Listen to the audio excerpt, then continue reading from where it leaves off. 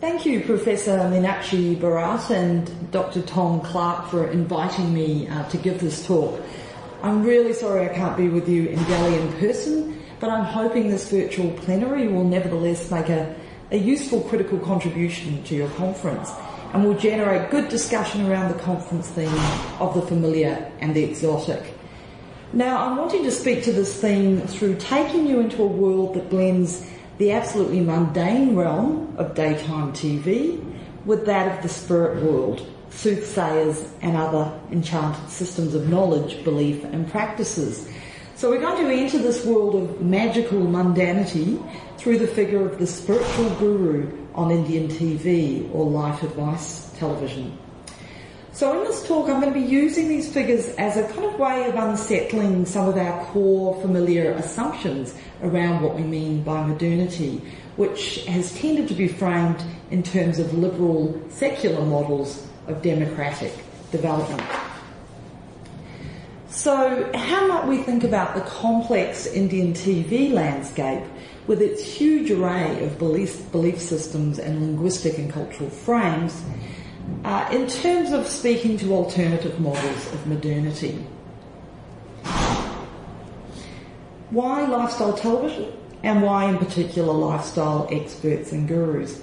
So I've been working for some years now on the topic of contemporary forms of popular lifestyle expertise, looking particularly at expert figures on primetime television who offer up forms of commercialised public pedagogy. So in much of the West over the past couple of decades, we've seen the rise of reality and TV shows full of experts telling us how to live our lives. So everything from home makeover experts, health and fitness gurus, relationship gurus, and shows like Super Nanny, where we're told how to optimally raise our children.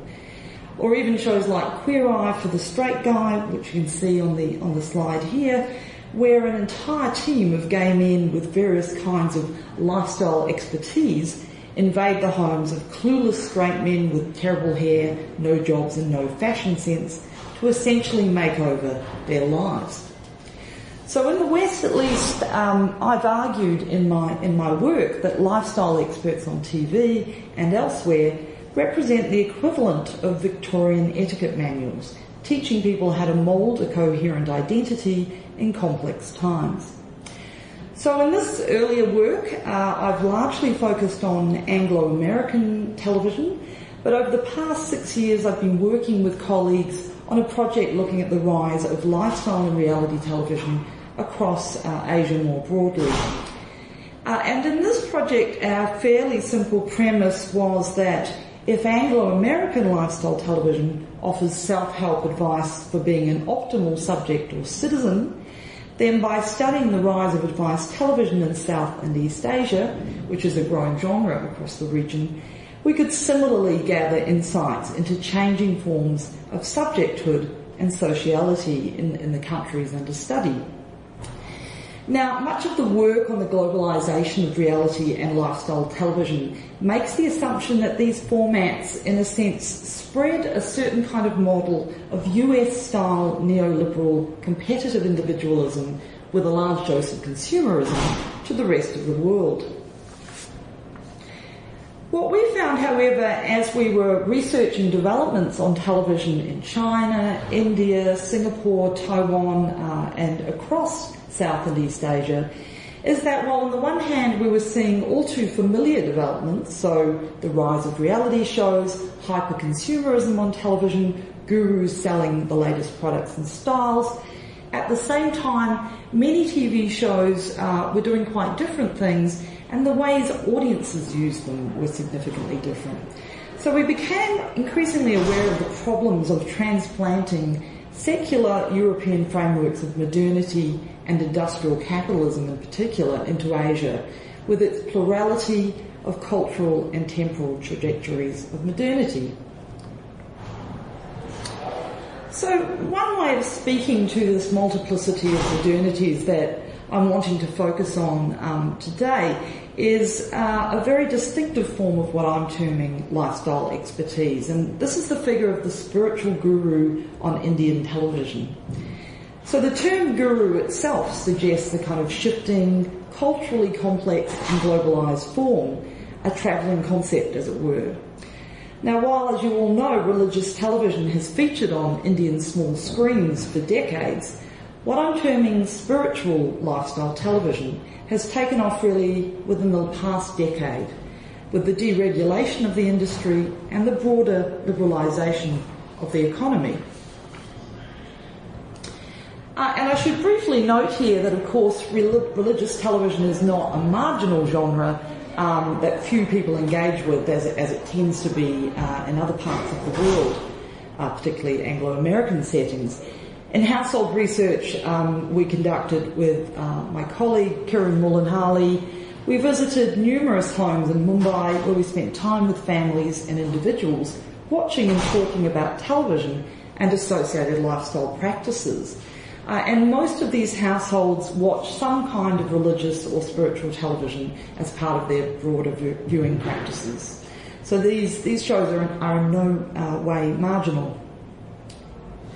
So turning to spiritual television, the Indian TV landscape is inhabited by a huge array of gurus, from fairly down-home figures on provincial cable channels to rather more glitzy gurus on the bigger Hindi general entertainment channels. But here I'm just going to speak about a couple of different categories of spiritual gurus. So the first set of TV gurus I want to look at are commercial life advisors who essentially blend spiritualism with questions of fate and fortune. And here I'm talking about astrologers like Misra, pictured here, fortune tellers and experts in Vastu. What these diverse figures have in common is their claims to offer practical life solutions and advice for dealing with an increasingly complex, stressful and risky world.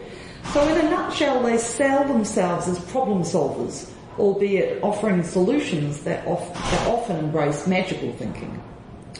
Tele-astrologers such as Misra represent one of the more popular forms of mystical advice. And Misra brands himself as a neo-astrologist. He's highly entrepreneurial, and as you can see, he's partial to a bit of bling. So he's very much part of the kind of new breed of enterprising astrologers whose TV persona is just one part of a broader multimedia brand. And one of the more intriguing aspects of these tele-astrologists is their prominence not just on entertainment channels. They often appear also on news channels, with the shows themselves utilising the kind of communicative conventions of news, so often featuring anchors, a direct mode of address to audience, and some shows even feature breaking astrological news, although here they often break with the rules of news time by predicting the future, so offering a kind of future news, as it were.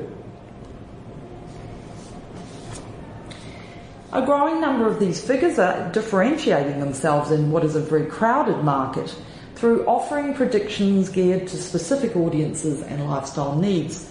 So on the popular business channel Z Business, for instance, Sundeep Kochar has a show called Astronomics, in which he makes financial investment predictions for the day and offers one-on-one economic advice to audience members. So here's Sundeep's website, and like many spiritual TV gurus, he's a bit of a multi-credentialed multitasker, which apparently you need to be in the current competitive spiritual market. So I just want to show a brief opening clip of Astronomics to give you a bit of a flavour for these kinds of shows.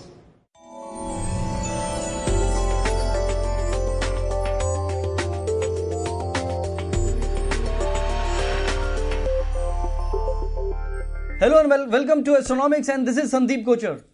तकदीर अगर पत्थर की लकीर है जो बदल नहीं सकती, तो कुछ चोट जिंदगी में काफी है इसे तराशने के लिए. Very good. ये मैंने लिखा था, तो खुद की तारीफ नहीं कर रहा हूं, मैं उस थॉट की तारीफ कर रहा हूं कि कई बार हमें ऐसा लगता है कि हमारे साथ क्यों हो रहा है, क्योंकि जो आप चाहते हैं वो जरूरी तो नहीं कि हो ही जाए, और जो हो रहा है वो जरूरी तो नहीं कि आपके लिए अच्छा हो. तो आखिर ये बात समझाएगा कौन और समझेगा कौन? ऑब्वियसली मैं समझाऊंगा और आप समझेंगे, क्योंकि देखिए everything has a reason in life. कहा था कभी कि अगर गांव में बाढ़ नहीं आती तो आप शहर में नहीं जाते. तो जो लोग भी शहर में आए तो सोचे तो सही कि वो शहर में आए क्यों थे, क्या सर्कमस्टांसेस थे. तो आपको नहीं याद आता कि अगर वो नहीं होता तो ये नहीं होता. तो everything in life has a reason. तो कुछ चोट जिंदगी में काफी है आपकी तकदीर को तराशने के लिए। तो यहां पे आपको ये नहीं कहा जाता है कि कुंदन को भी पीट पीट के वो बनता है सोना, गरम करके उसको, और जो कोल में से निकलता है डायमंड इतने प्रेशर में। तो pressure make you gems. That's a beautiful thought. तो आप भी समझ लीजिए कि अगर स्ट्रेस है आपके ऊपर। So this program is structured like many of these shows by a kind of general introduction in which the guru discourses on the meaning of life, followed by various astrological predictions for the day, and then call-ins in which the guru gives one-on-one advice. So I didn't have time to show you some of those call-ins, but following that clip, Sundeep takes calls from particular audience members and gives them specific advice. So on this particular episode, Sundeep introduces the show with a variety of aphorisms, somewhat contradictory aphorisms. So just to give you a flavour of that for those of you who can't speak Hindi, he tells us that if fate is a line set in stone, then the wounds you face in life can often chisel it to perfection. You may often wonder why this is happening to you. If you ponder these questions, I will give you advice to understand these quandaries. Stay happy and positive. Hope is the most important part of life. If you're in a dark tunnel, you also may want to know how long it is. Good times also can't last long. So somewhat contradictory, but a variety of kind of aphorisms that these shows tend to begin with. And then he shifts to these kind of just-in-time new-style astrological predictions for the day. So, for instance, Aries, your relationship is in a bit of stress, eat out and take your wife with you, invest in consumer durables, multinational corporations, gold and silver. So the general flavour of the show is a kind of strange mix of investment advice, life advice, often involving magical solutions such as wearing gemstones, and a kind of resigned, it's written in the stars, fatalism. So in contrast to the more mass appeal of teleastrologists, a range of spiritual life advisors offer rather more niche advice to middle or upper middle class viewers. So for instance, Live Vastu with Dr. Puneet Chalwa, who looks rather more like an architect than a fortune teller. So again, these shows draw on new style semiotics, presumably to appeal to male viewers and to give some kind of rational legitimacy to the shows in general. And this show uses a kind of new style split screen with Dr. Chalwa on one side advising on the topic for the day and answering calls from viewers, while on the other side we see a flow of images of luxurious Western style home interiors on the right. The show also features a call-in audience segment where Dr. Chalwa responds to questions about troubled relationships, misbehaving pets, etc., making suggestions about how to paint your house, what colours will improve your prosperity, how to place mirrors to increase a home's energy, etc. And here we've got an image of Dr. Chalwa doing one of his surprise home visits, which kind of emulates in many ways the sort of Western home makeover format. In his book, A God of One's Own, Ulrich Beck argues that religion and spiritualism are on the rise around the world, but in forms increasingly tied to individual needs, desires, and biographies. One central role for spiritual advice within this context is to manage and minimise the risks that accompany living in a late modern world. To a certain extent, this secularisation and rationalisation of spiritualism is exemplified by figures like Sundeep Kochar and Dr. Chalwa, who increasingly frame their advice and propose remedies in terms of lifestyle choices and investments in the family and the self. However, much of this advice is not necessarily framed in terms of internalised modes of individual empowerment or agency, that is, taking control of one's destiny, but rather involve a degree of externalisation of risk and fate, of giving oneself over to larger forces, whether they be one's bhagya, the alignment of the planets, or the science of Vastu architecture and home decor. So what I'm arguing here is that this first group of gurus do speak to a certain extent to the rise of privatised, commercialised, post-secular advice in India, in a kind of Beckian neoliberal context. But the resources offered the audience on these shows draw not just on communicative rationality, but suggest a broader parasocial world of spirits and Vedic planetary forces. We're offered a blend here then of a plurality of beliefs and practices, of seemingly incommensurable systems of calculated risk management with magical thinking and practices, of liberal individualism with externalised models of fate and destiny. So in this next section, I want to talk about another somewhat different example of spiritual gurudom, although with some connections to the figures that we've just talked about. So many lifestyle TV scholars argue that lifestyle experts are a product of neoliberalism, particularly this kind of US-style competitive individual neoliberalism. If in a neoliberal context the state expects individuals to manage their own self-care, then lifestyle television apparently has stepped into this gap. So in the West we see the rise, for instance, of chefs like Jamie Oliver, who increasingly are teaching us how to be healthy citizens rather than just cooking a meal. In India, Nandini Gupta argues we're seeing similar developments, but instead of Jamie Oliver, we have a plethora of religious gurus making money out of promoting self-care through spiritual advice. So she argues that in India it's religious gurus who propagate the notion of a resilient ancient religious tradition as the source of powerful self-care packages. Religion here, she suggests, is pressed into action in an essentialised construction of the Indian self as quintessentially enterprising. So here I want to discuss one of the more controversial spiritual superstars in the Indian TV landscape, the yoga practitioner Baba Ramdev. And I think he's a very useful figure in terms of illustrating and complicating the notion of what we might call a kind of guru governmentality, the assumption that religious gurus are an extension of the globalisation of secular modes of enterprise. So Ramdev's guru status, as I'm sure you all know, is inextricably tied to his success as an entrepreneur in both the religion and well-being market. He owns the hugely successful Ayurvedic company Patanjali and claims that all kinds of modern illnesses can be treated by yoga and Ayurvedic drugs. So in this sense, he fits very well with Meera Nanda's description of contemporary religion in India as a state, temple, corporate complex in her book, The God Market.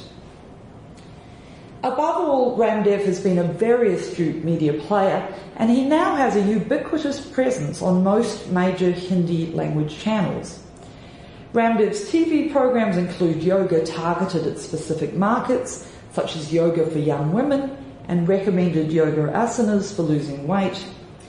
The Baba's just-in-time blend of ancient Hindu Vedas with a health-oriented brand of yoga can be read then in terms of a kind of Beckian shift to a privatised neoliberalism or neo-spiritualism, and Gandini's argument about the enterprise self. But Ramdev's distinctiveness as a New Age fitness guru, I would argue, lies in his linking of the yogic habitus to a more collectivised national body politic that isn't so much about competitive individualism and enterprise, at least not in a more globalised sense. And here he's perhaps best known for his mass yoga camps, which are attended by thousands of people and which began to be televised back in 1995. Participating in his yoga sessions, whether at his camps or in one's lounge room, can be seen as participating in a collectivised form of national healing, or what Chakravarti has called somatic nationalism. So I just want to briefly show a clip from one of Ramdev's yoga mass yoga camps. त्रयम् एकत्र संयमाः तज्ज्यात् प्रज्ञालोकः तस्य भूमिष्य विनियोगः प्रातिभाद्वा सर्वम्। ये किस तरह से हम अपनी अंतः शक्ति, अंतः ज्योति को जगा करके व्याधि से मुक्त होकर के और मुक्ति के सोपान तक आगे बढ़ते हैं। ये पूरी प्रक्रिया सिखाएंगे। सब खड़े हो जाएंगे। आज आपको रोग अनुसार योग और रोगानुसार योग के साथ साथ योग का जो पूरा पैकेज है वो तो योगिक जोगिंग, सूर्य नमस्कार, 12 आसन और 8 प्राणायाम आपको सिखाते ही हैं। कल भी सिखाया था। अब देखो, किसी को वजन कम करना है तो 10 अभ्यास करने हैं। लंबे लंबे सांस भरते रहो। और मोटापा कैसे दूर होता है योग से? Sugar, BP, stress, asthma, arthritis. So while Ramdev's yoga asanas and teaching are about building new and improved Indian citizens, these are not straightforwardly the enterprise selves of global neoliberalism.